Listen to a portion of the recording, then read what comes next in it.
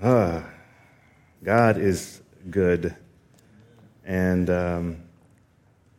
this sounds kind of maybe pandering because I'm in charge of overseeing the worship team, but doesn't the worship team do a great job?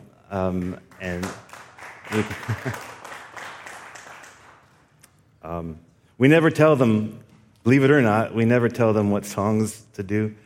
But every time I feel like, man, they're like you could just go home because they're preaching the same message that we are from the text, and God is so good.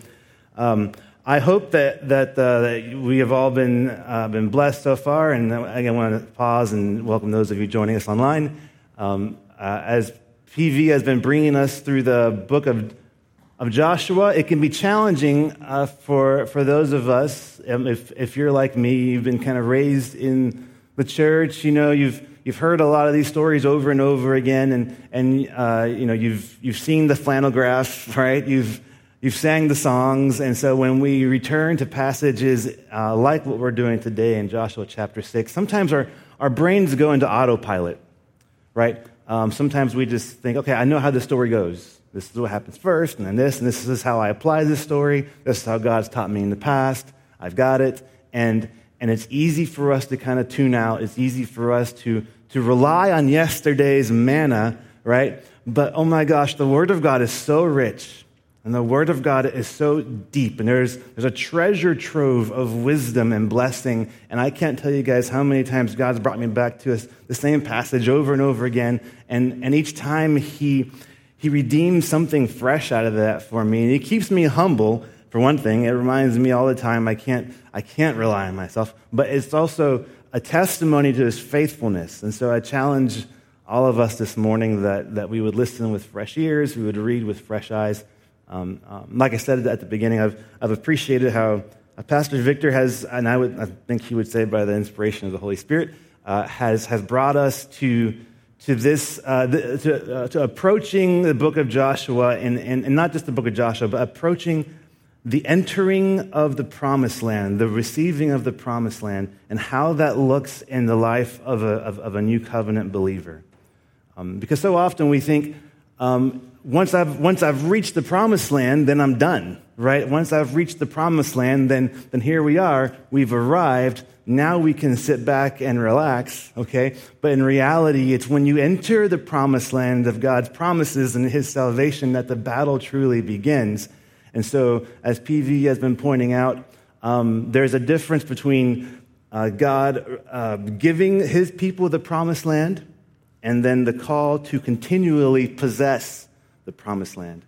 And I think at least as I reflect in my life, there is a difference, and certainly there is this ongoing act of obedience. It's not salvation by works, right? It's not in our own strengths, but it's responding to a call to obedience that leads us into ongoing victory and ongoing possession of the promises. And so that's what I hope we will continue to see today. Like I said, I'm grateful that foundation has already been laid. The fall of Jericho and Joshua chapter 6 might be one of the most familiar Old Testament accounts for a lot of us. And so, again, my challenge is that you open up your hearts and your minds to whatever God may have for you for today. You know, don't fully forget, but I try to forget what assumptions you bring to it. Because today I hope we will see that God does have promises for the believer in this life.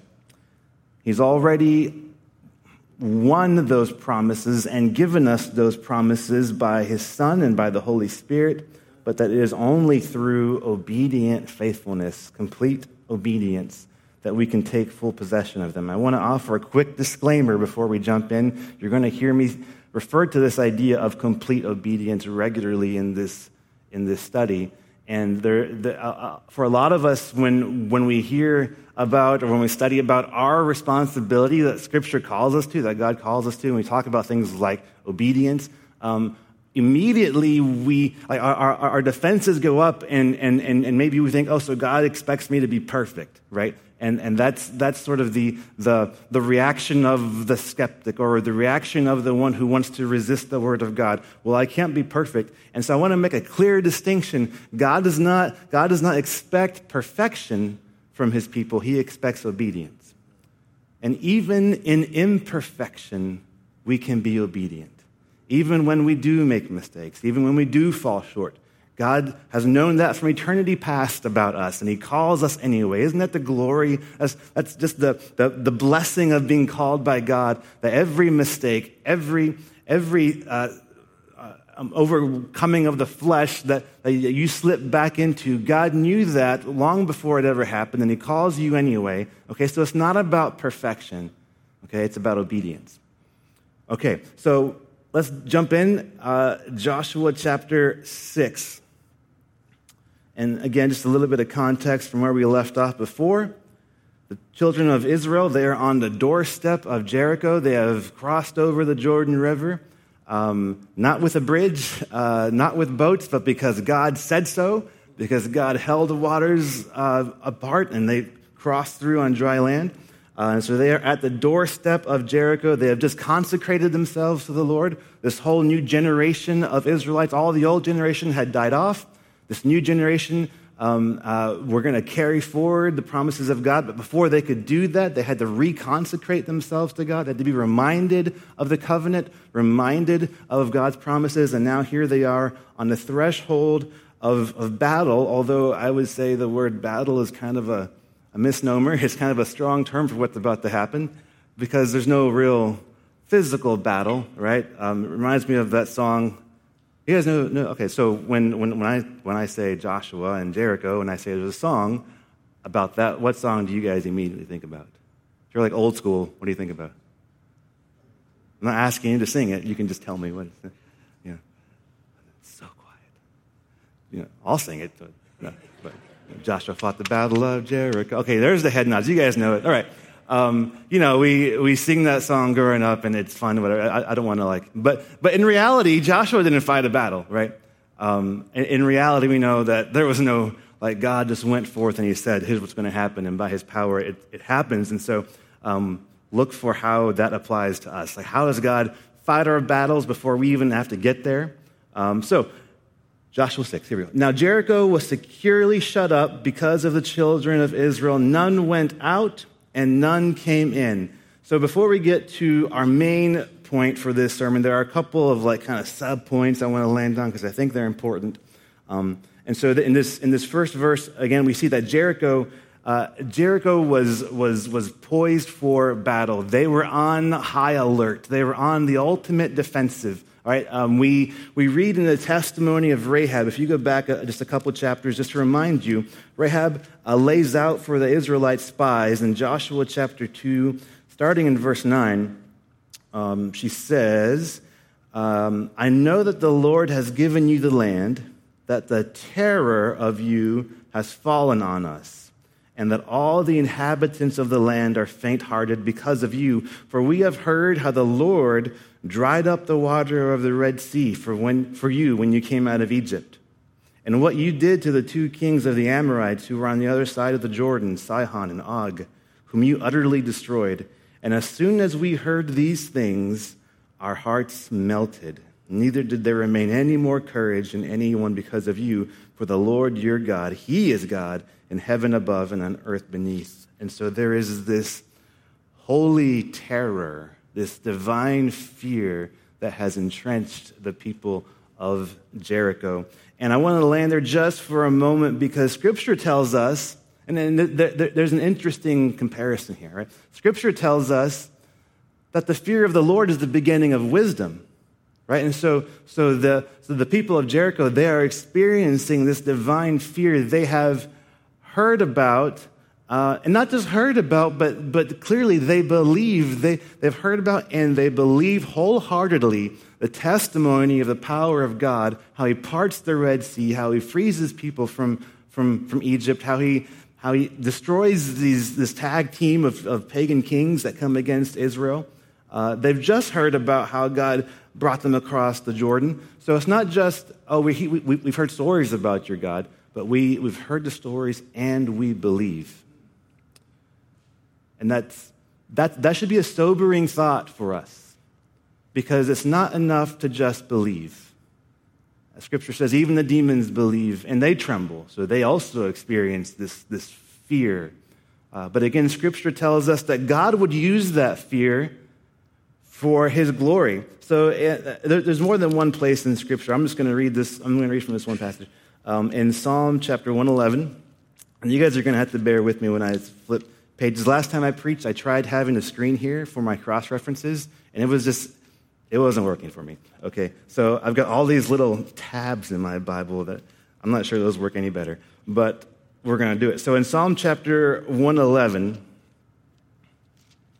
verse 10, it says, "The fear of the Lord is the beginning of wisdom, and a good understanding have all those who do His commandments. His praise endures forever."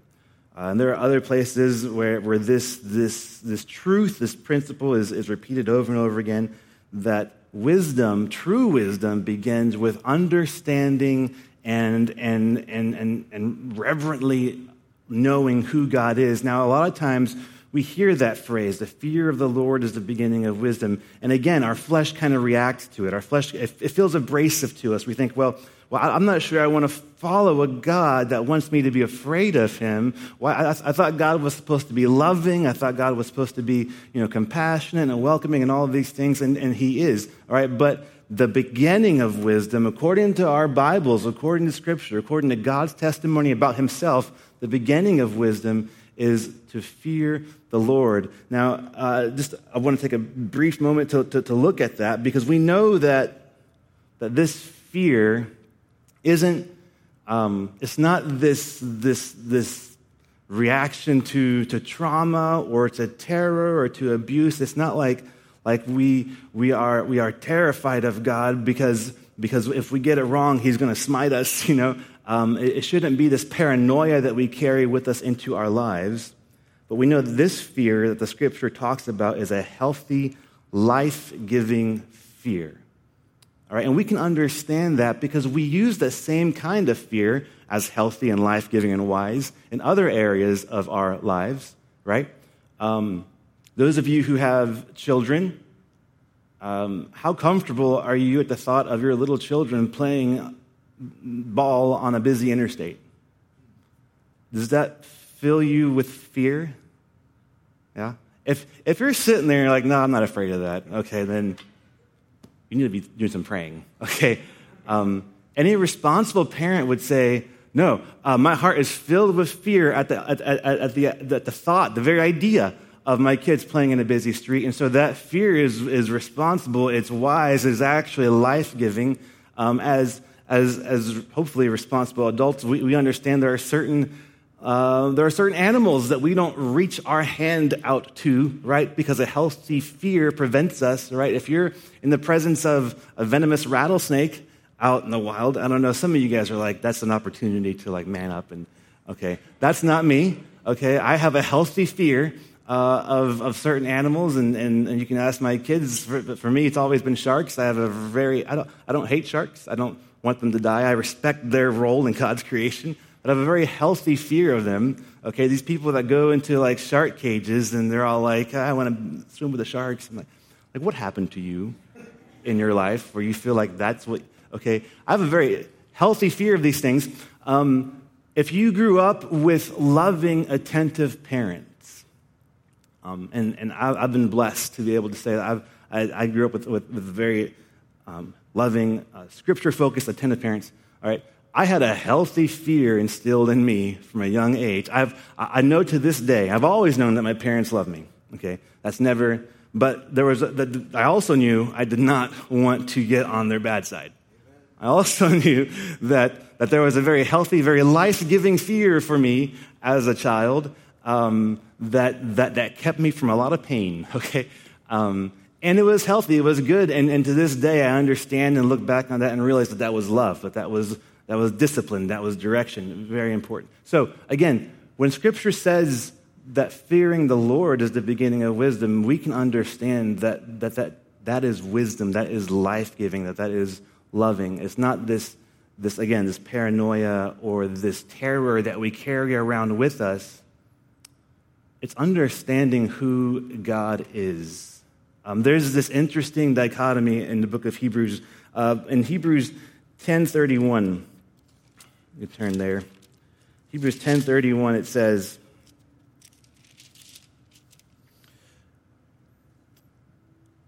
"It is a fearful thing." Actually, let me back up to verse 30. This is not in your notes, Jordan. Sorry. "For we know him who said, 'Vengeance is mine, I will repay,' says the Lord. And again, the Lord will judge his people."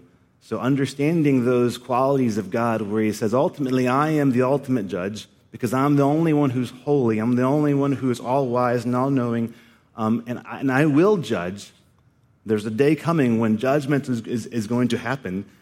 It is a fearful thing to fall into the hands of the living God. When we understand God's holiness, when we understand God's justice, okay, there's a very appropriate response in us that is reverent fear. At the same time, in Hebrews, we're told that we can come boldly before the throne of grace because of Jesus. And so there's this tension where, yes, God wants us to know that he loves us, to come to him comfortably. He does love us as we are and where we are, and he calls us into intimate relationship with him. And at the same time, Scripture says, but maintain reverence for who God is. Maintain a reverence for his holiness. Let fear of God be the beginning of wisdom. And what we're going to see, what we've already seen in the book of Joshua, that for Rahab included herself in that description of the people of Jericho. He said, fear fell on all of us. Our hearts melted. So Rahab experienced that fear. But for Rahab, that fear didn't drive her into opposition against God. That fear brought her into wisdom. That wisdom brought her into submission to God. And in submission to God, she discovered salvation in God. Okay, so fear should lead us to wisdom. Wisdom to submission. Submission to God leads us to salvation.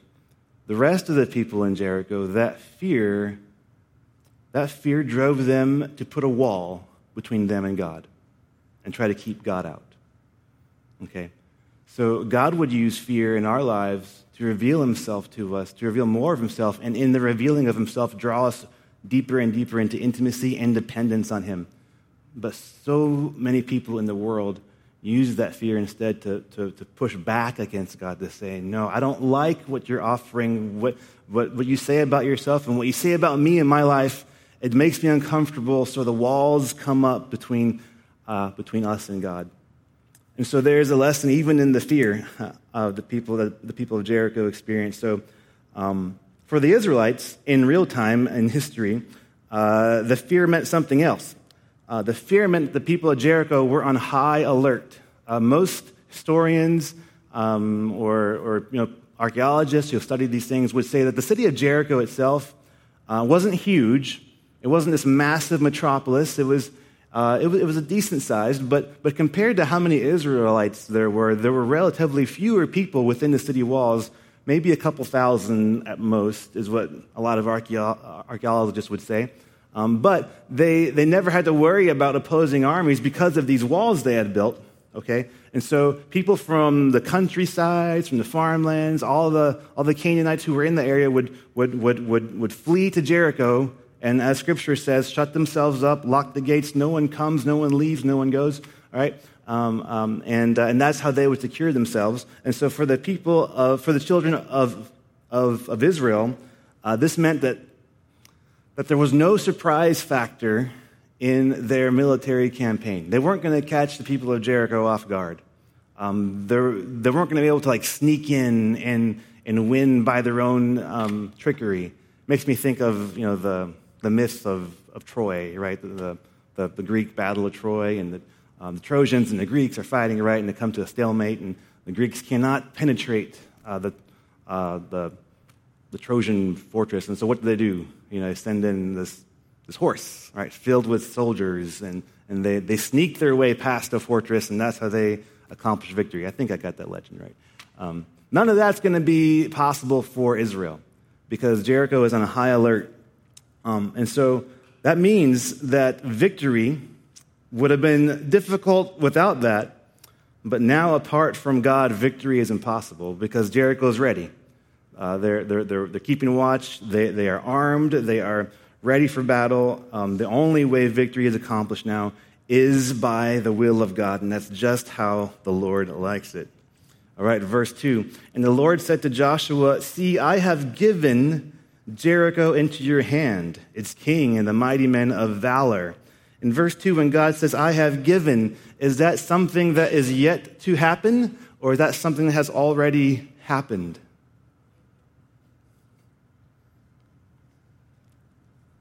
What?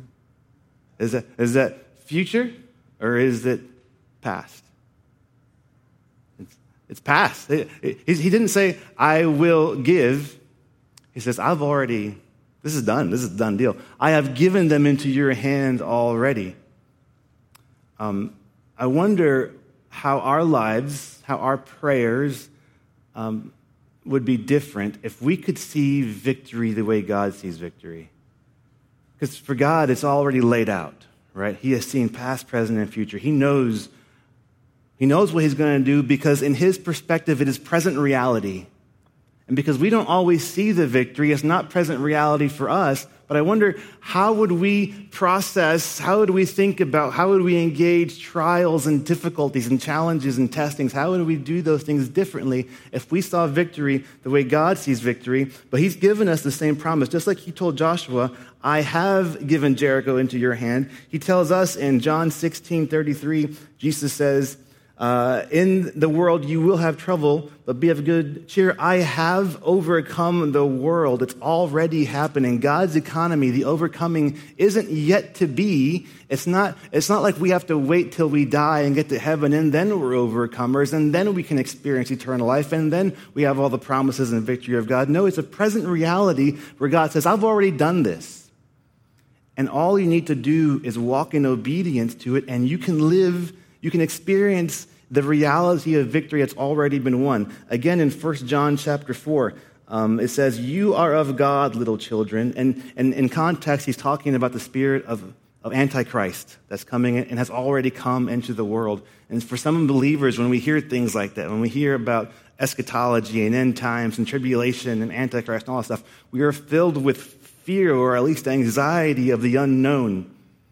But Scripture says, "You are of God, little children, and have overcome them." You have overcome them, not you will. You already have.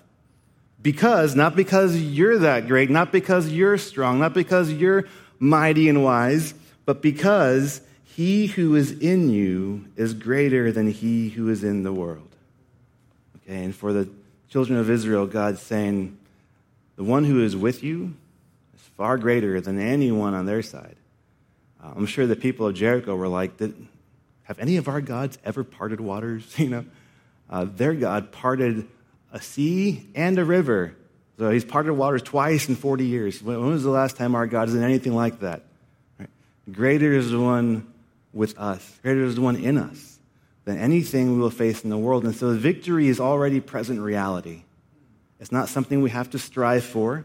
It's not something we have to hope for and work for. It's already been won. To experience the present reality takes obedience. So, verse 3. Here comes the battle plan, right? So God's saying, here's how this is going to work. And just so you guys know, for the majority of chapter 6, we see a lot of repetition. In verses 3 through 5, God lays out the battle plan for Joshua.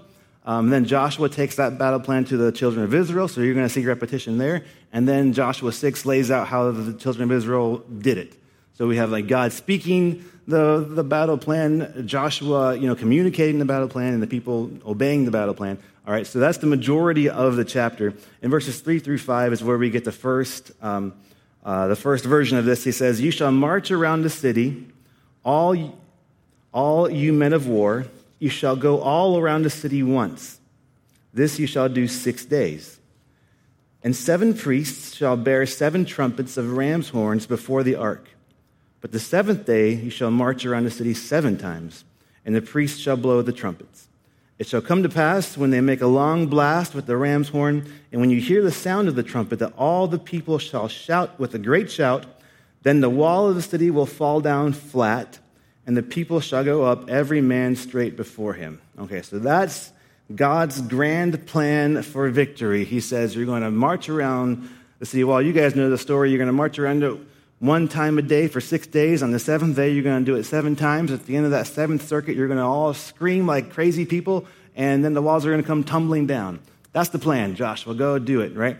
And of course, to any sensible person looking at this from a strictly humanistic perspective, this plan is suicide. This plan makes no sense. There's no strategy to this, okay?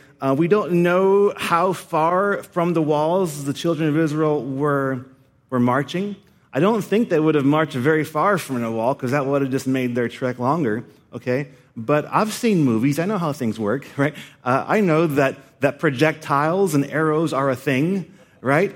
And if you're marching around a wall of the enemy and you're just sitting, you're not engaging the enemy, you're just marching around, to me that sounds like you're a sitting duck. To me that sounds like the enemy from behind their high wall can just look down and throw a rock on you or shoot you with an arrow or something of that nature, okay? But for some reason they don't. Well, we know why, because God's in control. But in this plan, God's army is vulnerable. They're walking around, they're circling the enemy encampment, and they're vulnerable. Not only that, but in this plan, there's a lot of walking. And I'd like to think I'm in decent shape. There are some days that are better than others. Most historians, again, would say that the circumference of the city walls was about 1.25 miles. So just over a mile, right? I could walk a mile. I could probably walk a couple miles if I'm really trying, and the sun's not too bright, Walking 1.25 miles, even once a day for 6 days, that would get annoying quick for me. But I could do it, all right? On the last day, you're walking, almost 9 miles, right? No, wait, what's the math on that? Someone check my math. Right. But you're walking, 7, 8, 9 miles, whatever it ends up being, okay, in addition to what you've already walked, okay? And I know, like most people would say, again, there's that machoism in a lot of guys. I could do that, I'd be fine, all right? And maybe it's not that big a deal for some of us. But the reality is no general says, let me wear my army out by walking. And I'm already there, okay? Let me wear them out, even if they're still ready for battle at the end of that. I'm still taking some of their energy for this. Let me wear them out before the battle. Okay, no one does that. No one in their right mind does that. So the people are going to be vulnerable, and they're going to be tired. And more than that, more than both of those things together, the people are completely out of, they have no control. There's no part in this plan where God tells his people, this is when you draw your sword. This is when you shoot your bow. This is when you attack and you actually fight. There's no part of the plan that's under the control of the people.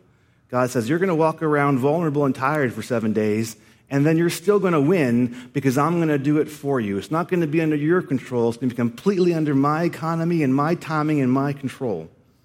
And then in verse 4, we see that the ark, which is, as we know, the symbolic presence of the Lord, goes first. It says, and 7 priests shall bear 7 trumpets of ram's horns before the ark.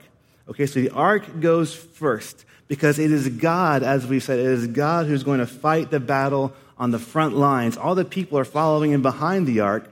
The Lord goes first. He fights the battle. If the enemy decides to attack, they're going to have to deal with God before they get to the people. Isn't that a comforting thought? Do you think God goes any less before us today, thousands of years later, than he did for his people back then? The reality that before the enemy can get to you in any way, he has to go through God first. He has to somehow overcome the presence of God before he can even touch you. All right? The victory's already won. Okay. If we look at verse 4 more closely, we see a repetition of a theme. count how many times we see the number 7. It says in verse 4, "And 7 priests shall bear 7 trumpets of ram's horns before the ark. But the 7th day shall march around the city 7 times, and the priest shall blow the trumpet." All right.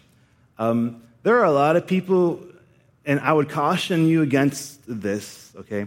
There are a lot of people who get really wrapped up in decoding numbers in Scripture, and this number means that, and that number means this, and oh my goodness, we waste so much valuable time and energy, looking for things in Scripture that aren't there. But there are times where I believe God does use repetition. He does use a theme revolving around numbers to remind his people of certain truths about himself. We see that in Scripture. We do. It doesn't mean that every single number has a meaning. I know people who feel that way. I'm just like, you could redirect that energy somewhere else and be more fruitful, okay? But we see certain repetitions. So like the number 40, right? It rained on the ark in Noah for 40 days and 40 nights. The children of Israel wander in the wilderness for 40 years. Jesus fasts for 40 days and 40 nights before he's tempted. All right, so we see 40, and it seems like whenever we see 40 in Scripture, God is reminding us of a time of trial or a time of testing, right? We see the number 12, maybe not as often, but there's 12 tribes of Israel. There's 12 apostles, and it's like maybe 12 is what is reminding us of the people whom God works through, or how God lays out his plan. Okay, so we see some repetition there. The number 7 appears in Scripture over 300 times. I think God's trying to tell us something, And most scholars and theologians, when we go back and we look at all these different times the number 7 appears, it seems to constantly revolve around a theme or idea of completion or perfection. And when I say perfection, I don't mean morally perfect. I don't mean like we never make mistakes. I mean perfect as in lacking nothing. It's complete. It's whole, right? Just a few examples. We were reminded all about this last week at the conference, right? There are 7 days of creation. So 6 days God created, the 7th day he rested because creation was complete. It was perfect. God looked and said, it's very good. In the Old Testament law, if you were unclean, depending on what kind of uncleanness it was, but from a lot of them, there was a 7-day period of purification where you would set yourself apart and purify yourself and consecrate yourself. So if you were a priest, you had to purify yourself before you could serve in the tabernacle. So 7 days of purification until you're completely purified. In the New Testament, in the book of John, these aren't numbered for us, but if you go through the book of John, you have these 7 I am statements that Jesus says about himself. I am the bread of life. I am the living water. I am the good shepherd, and so on. And so Jesus says, I am the complete and perfect image of God come down to earth. I am the perfect Savior. I am complete. In Revelation, the number of 7 is all over the place, right? There's 7 churches that John writes to, and this is like representing the whole, the completeness of the church universal. There are 7 angels. Each of these angels has 7 trumpets. Well, each of them has 1 trumpet. So there's 7 trumpets.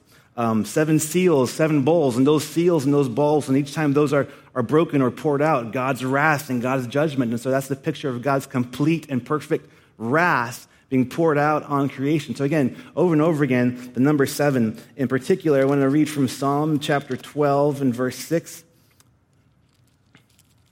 My bookmarks will cooperate. Okay. Psalm 12:6, it says, the words of the Lord are pure words, like silver tried in a furnace of earth, purified 7 times. God's word is perfect. God's word is complete. It is more perfect than the purest silver that's been refined 7 times. You shall preserve them from this generation forever. Okay, so again, I don't get into number codes and every number has to have a meaning, but man, the number 7 seems to be important. And we see it over and over again. And so here, back in Joshua, God says, again, you're going to have 7 priests, each priest with a trumpet, so 7 trumpets, circling 7 times on the 7th day. And I believe the picture here is twofold. Number one, God does not offer partial or incomplete victory. And God does not offer partial or incomplete fulfillment of his promises. He says the promise is going to be perfect. The promise is going to be complete. Everything I've said I will do, I will do. His promises and victory are perfect, and he sees them through to perfect completion. That's one part. The other part is that we must walk in, if I can stretch the metaphor even further, right? We must walk, we must march forward in complete and perfect obedience. Again, I don't mean perfect as in we never make mistakes obedience, because even in our mistakes, we can be obedient, right? God says to that confession and repentance, that's all wrapped up in obedience. Even in our imperfection, we can offer perfect obedience. And so if we want to experience complete and perfect victory, because God's offering it to us, he's already accomplished it, then we must walk in perfect and complete obedience. What would have happened, do you think? We can't know. What would have happened if Joshua had laid out this plan and the Israelites, their response was, well, do we really need to walk every day? I mean, can we just do 3 or 4 days? Isn't that enough? Do we need all 7 trumpets going? That's kind of loud. That's kind of obnoxious. We don't want to offend anyone, How loud do we have to yell at the end? I mean, we're going to look crazy. Everyone's going to have a really weird opinion about God if we're doing all these things. What if we just offer partial? What if we just try a little bit, see how it goes? Maybe we'll walk around a couple times. If we see a couple pebbles falling down, we'll know it's working. What if the children of Israel had only offered God incomplete, partial obedience? We can surmise what would have happened because we know that, and we're going to see throughout the book of Joshua, and if you study this throughout the history of Israel, that became an ongoing trend in their obedience to God. Partial, incomplete obedience. And throughout their history, it means that they experienced only incomplete victory. Not because God's promises failed. The victory was already won. They were in the promised land. The promises were there for their taking. But they experienced incomplete possession of the promises because their obedience was incomplete. Right? What excuses do we offer to God when we fall short of complete obedience? Maybe some excuses similar to what the Israelites might have said. Does God really need all my time?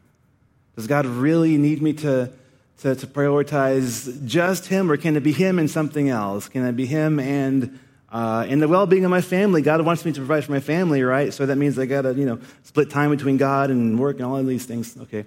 What excuses? We know what Scripture says, okay? We know what Scripture says about what a life dedicated to the Lord, what a life that is in pursuit of holiness should look like.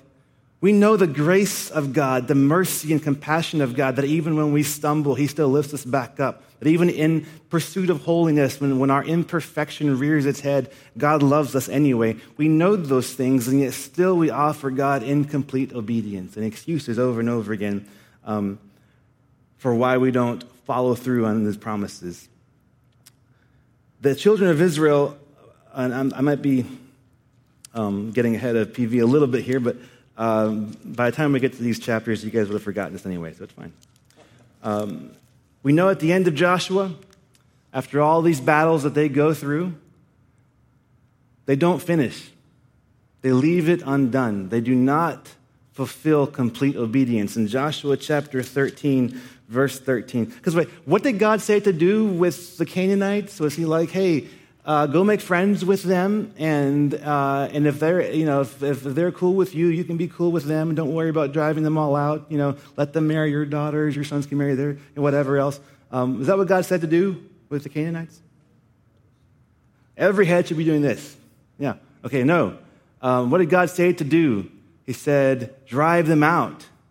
Drive them out, completely drive them out and destroy them. Because if you don't, then their practices and their ways are going to infiltrate your people. They're going to infiltrate you as a people, and they're going to draw your hearts away from me. And you're going to begin to worship other things. You're going to begin to think that life consists of things that are temporary, of things that are broken, of things that will lead you to destruction. They're going to be your downfall if you do not drive them out completely and worship me and me alone.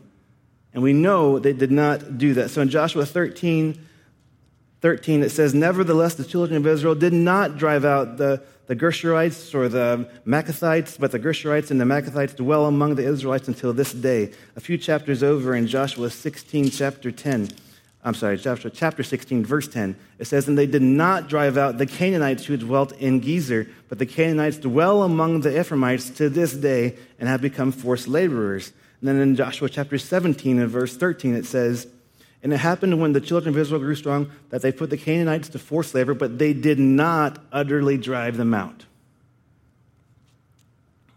Over and over and again, compromise, partial obedience, incomplete. And we know from the history of Israel that the things God warned them about came to pass, that these compromises were the roots that grew up into their nation being overwhelmed and overcome by inner division and outer opposition. They were captured, they were exiled, and they never regained the glory and the fullness of promises that God had for them. And it was because their obedience was incomplete. Complacency in complete obedience will leave us falling short of fully possessing the promises of God in our lives. Are there enemies? Are there strongholds in your life? And you read Scripture, you read what God says about them, and God has promised you victory over those things. And so you would say, yeah, I see where God says that, I'm an overcomer in Christ. I have victory over these things, but I just can't seem to stop doing this. I can't seem to get away from this stronghold in my life. Maybe it's because we're content to not fully drive it out. Maybe it's because we're content with just entering the promised land, just saying, okay, I've got my salvation, I've got my, my fire insurance, as they say. I've got my get out of jail free card. That's all I really need. I know God's calling me into deeper intimacy with Jesus, but I don't really need that. I got other things I got to do. I'm saved. That's good for me. And we're content to enter the promised land, but not fully take possession of the promises of God. And so strongholds rise up in our lives because we compromise, and they bear fruit for destruction later on in life. And we find ourselves wrestling with things that never seem to want to go away. A few examples. And I want to say, like as I read through these, again, sometimes our flesh rises up, and your temptation might be to say, well, you're just being judgmental. You don't know my struggle. You don't know. Okay, look, I hear that, and I get that, and I have struggles of my own. There is a difference, though, between a struggle that regularly comes back, all right, and something that comes to define your life.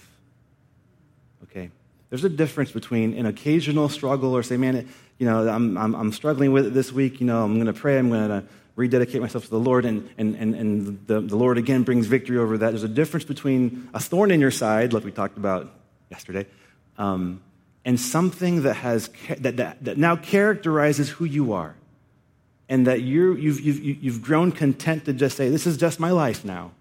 This is what it is. This is the struggle. It's always going to be there. I'm never going to have victory over it. Okay, if that's where you are, then that is in direct opposition with what God's word says. Okay, so just a few examples.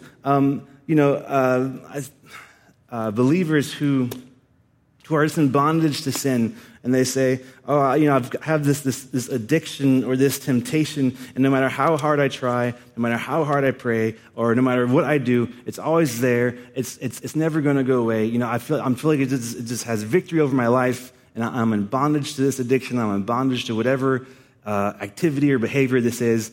I guess I might as well just accept it because it never seems to go away. 2 Peter chapter 1, verses 3 and 4.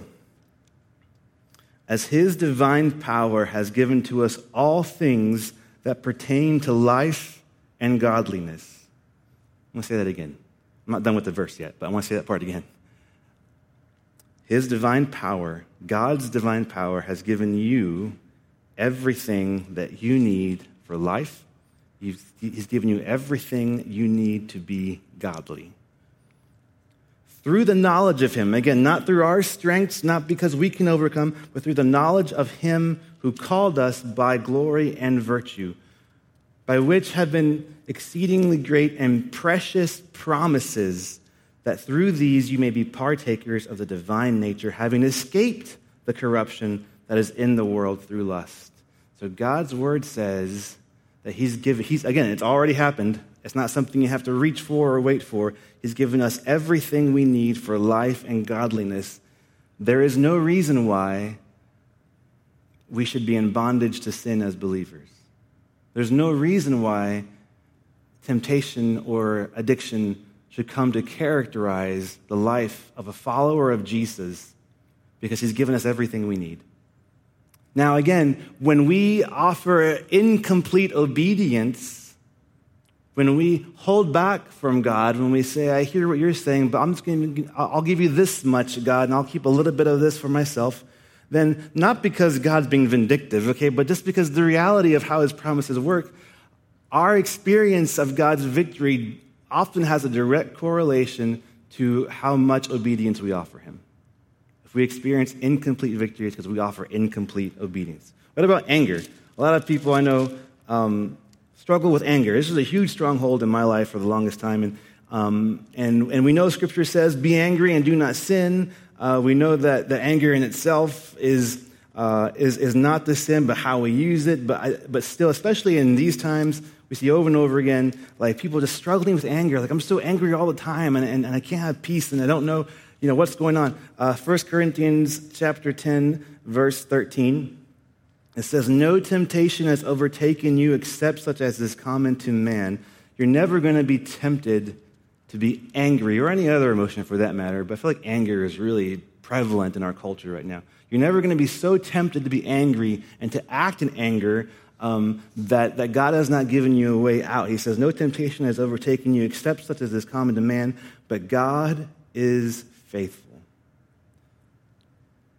In your anger, in the height of your rage, in the height of your offense, when you feel the most deeply wounded, and that wound manifests in anger, in that moment, God is faithful.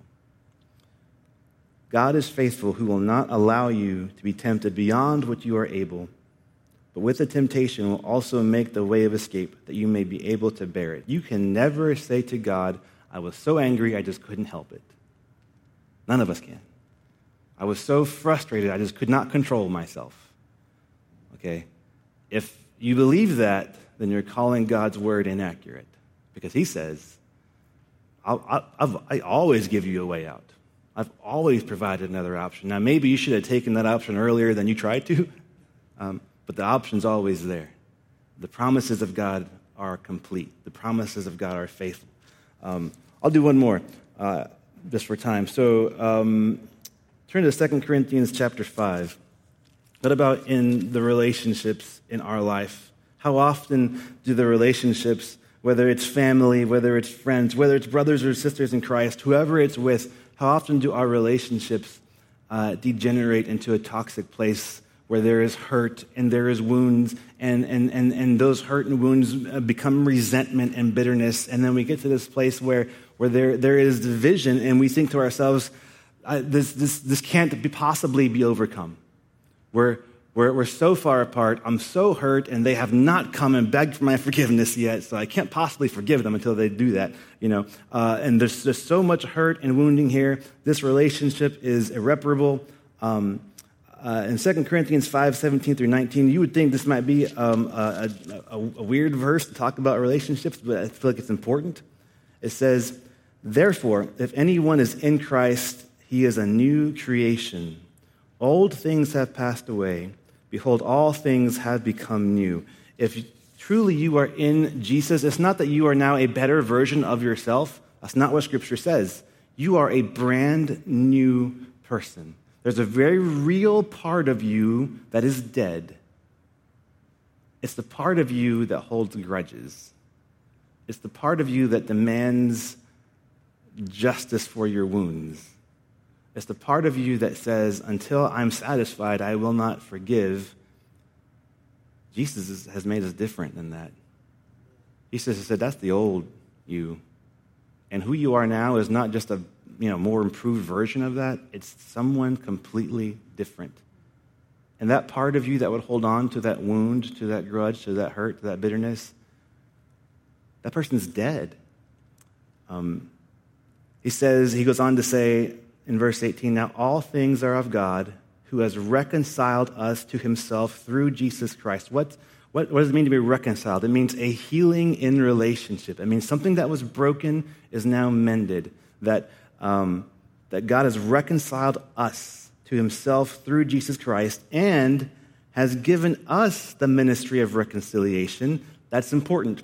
That is that God was in Christ reconciling the world to himself, not imputing their trespasses or not counting their sins to them. In other words, God doesn't hold a grudge. He doesn't impute their trespasses. He's not keeping track of our sins. If we're in Christ, all right, he's not holding a grudge against us and has now committed to us the word of reconciliation. Okay, so we're all about it when God is reconciling us to himself.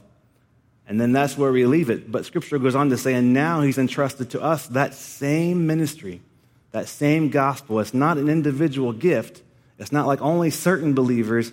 All of us, if you're reconciled to God, he has given you and me the ministry of reconciliation, and yet we have relationships in our lives, be it with family, be it with brothers or sisters in Christ, be it with whoever, where we would say, reconciliation's impossible. Too much damage has been done. I've seen this in my own family over and over again. It's heartbreaking because at some point, if you're a believer and a non-believer, we're going to be together for eternity. Whatever this is, it isn't going to last. Why do we settle for it? Why do we live in that when God has already won victory over it? Okay, we'd go on, but we're running out of time. All right, all these different areas where we would say, I have this struggle, and it's come to define my life. It's come to define my faith. And God says, I've already won victory over that. All right, where's the disconnect? Is it because we've grown complacent and we're just content just to be in the kingdom, but we don't need all the promises of God? Is it because we have offered God partial or incomplete obedience? Okay, verse 5. It says, it shall come to pass when they make a long blast with the ram's horn, and when you hear the sound of the trumpet, that all the people shall shout with a great shout. Then the wall of the city will fall down flat, and the people shall go up, every man straight before him. When I was a kid, we had this. We had like an animated version of Joshua and Jericho. I'd watch it all the time. I think it was like Hanna-Barbera. I'm not sure. Maybe some of you may remember. For some reason, this scene is like ingrained in my brain, and I don't know why. Of when all the Israelites they begin to shout, and the walls start to tremble, and they start to fall down. And in my little 6-year-old brain, I don't know how I can. I just thought, So it was the sound waves from the trumpets throughout the week that weakened the walls, and then God used the sound waves from their shout. I don't know how sound waves work. I still don't. But in my mind, that's just kind of how I figured it. I was like, okay, so that's how the walls came down, right? Clearly, that's the imagination of a child. This was a victory shout. This is God saying, all right, it's done. Now celebrate. Now yell for victory. Now lift your voices and shout because victory is at hand. And the key to this is that when they're ordered to shout, the walls were still standing. Okay? They had not seen the walls fall yet, and God says, celebrate anyway. And it's in the moment of their faithful celebration where they say, we still see walls, but God wants us to celebrate victory. We're going to do it, that the walls come down. I think that's significant for us. We don't always see the victory from our eyes, from our perspective, the way we think it should look. But we always have reason and freedom and command to worship and to lift our praise and to celebrate because of what God has already done for us. I'm going to read through the rest of this chapter. Like I said, a lot of it's going to be just repeating these battle plans, so we're not going to stop nearly as often. There's one or two more things I want to touch on, and then we'll wrap up. In verse 6, it says, Then Joshua the son of Nun called the priests and said to them, "Take up the ark of the covenant, and let 7 priests bear 7 trumpets of ram's horns before the ark of the Lord."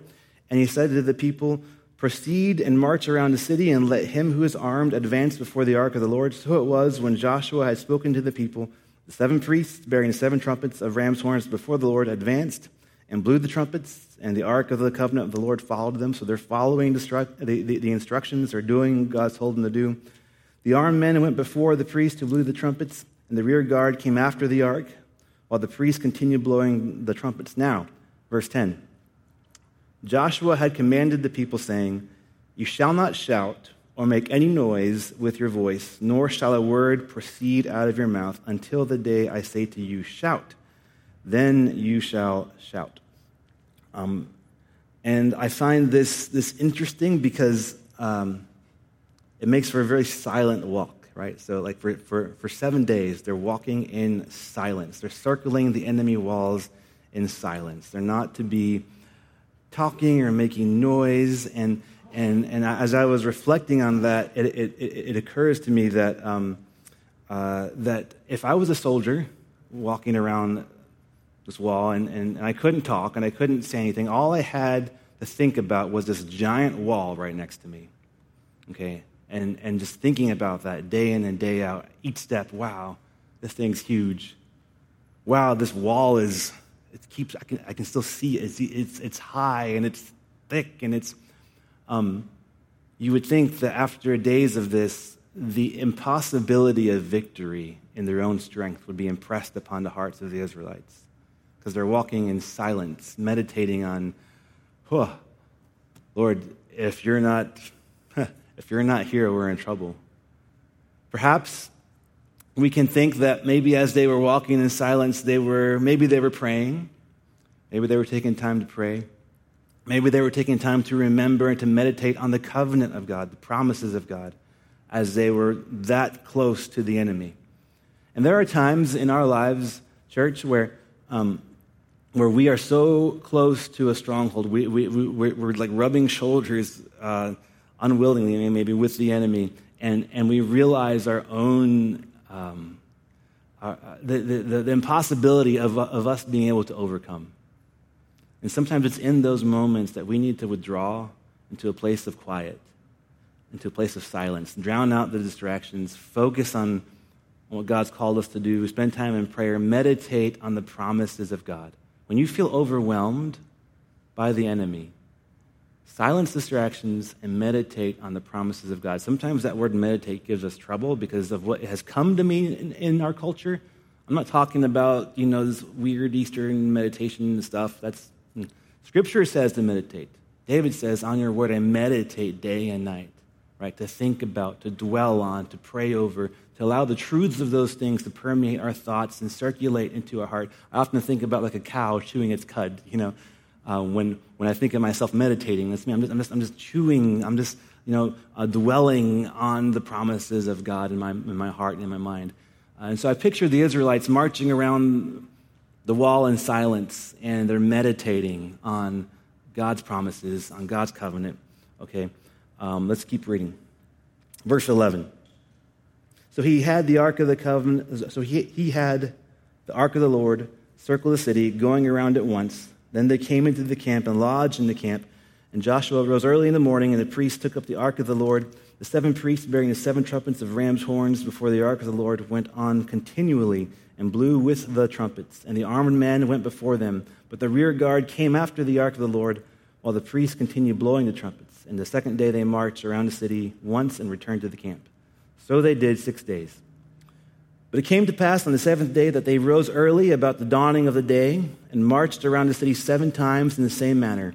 On that day only they marched around the city 7 times. And the 7th time it happened, when the priests blew the trumpets, that Joshua said to the people, "Shout, for the Lord has given you the city." Again, past tense. The walls are still up. The people are still in the city, but God has already given it to them.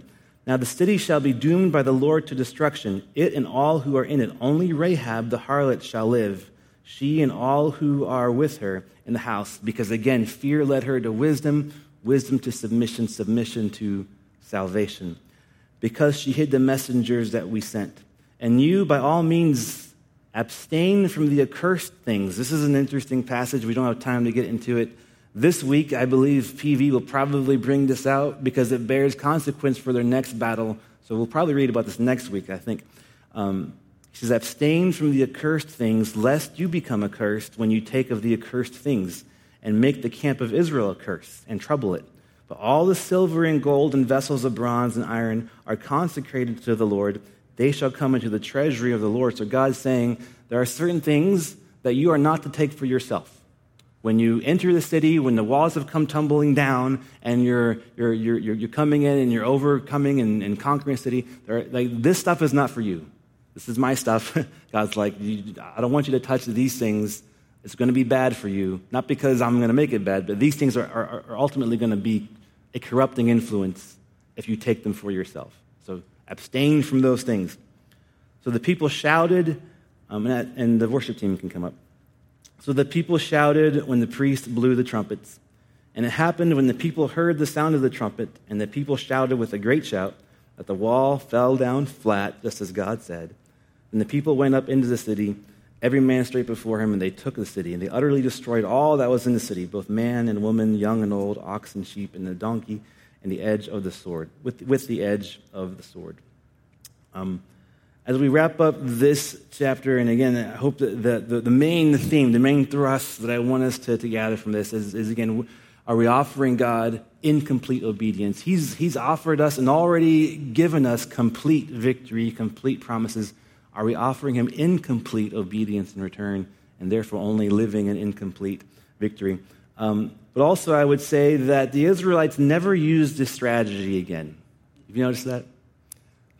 You would think, because of how we think, hey, that worked so well. We didn't lose anyone. Not a single person was lost, and we completely overcame them. We should do that again. Let's take that same plan, go to the next city, and do it again. Thank goodness that's not what they said and did, right? But how often is that our reaction? When God gives us victory, when God reveals himself, when God comes and shows himself in might and power, we copy and paste it like that is the key to victory, like the battle plan itself was the key to victory. And I'm going to state the obvious, okay, that the 7-day march was not the key to victory. The trumpets and even the Ark of the Covenant, okay, because that was symbolic of God's presence, okay. If God's actual presence had not been there, none of those things were the key to victory. The key to victory was the night before, the previous chapter, when Joshua gets alone and seeks the Lord and has a face-to-face encounter with God. And he says, what do you want me to do? Okay, that's the key to victory. God could have told him anything else. God could have said, who knows what, all right? And the outcome would have been the same. And so in our lives, it's not about the battle plan. It's not about the things that worked in the past. It's not about copying and pasting. Here's how God always works. The key to victory is getting alone with Jesus. Don't look for another wall to march around in your life after God's given you victory over one. Look for another face-to-face encounter with the Lord and learn from him, lean into him, pursue intimacy, depth of intimacy with him. And out of that will overflow victory upon victory, not just in the future, not just in eternity. We don't have to wait to die to experience eternal life. We can experience eternal life in the here and now. God has promised us that. We don't have to wait to get to heaven. And listen, I can go on and on. Heaven itself is not the point. Heaven is just icing on the cake, okay? The promises of God aren't just, one day he's going to come and we get to be in heaven. The promises of God are all wrapped up in Jesus. Heaven is not heaven if Jesus is not there, okay? If all you're hoping for is heaven, you're selling yourself short. Because you don't have to wait to get to heaven to be with Jesus. You can be with him now. And so you can begin to experience eternal living in the here and now. That's what God has for us. Let's pray.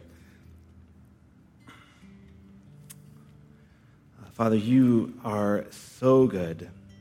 and you have so many good and wonderful and perfect things for your people. Lord, you know our thoughts, you know our frame, you know how easily we are given over to distraction, how easily we are given over to false gods, to things that promise to satisfy and leave us empty and leave us in a dark place. But Lord, you have so much more for us. You've promised us so much more by your word, through your Son, and by your Spirit. Father, would you continue to call us? Would you continue to not allow us to settle for less than what you have for us? Father, pray you would open our hearts, make us vulnerable, Father, to your Spirit, and reveal to us the areas where we are offering you incomplete obedience. Areas where we have grown complacent, where we are way too easily satisfied when you would call us deeper. Father, we thank you for the victories you've already won. We thank you that your promises are true and that you go before us, Father, that there's nothing the enemy can do to us unless he deals with you first. Father, you are good. Again, we thank you for all these things. To your glory we pray in Christ's name. Amen.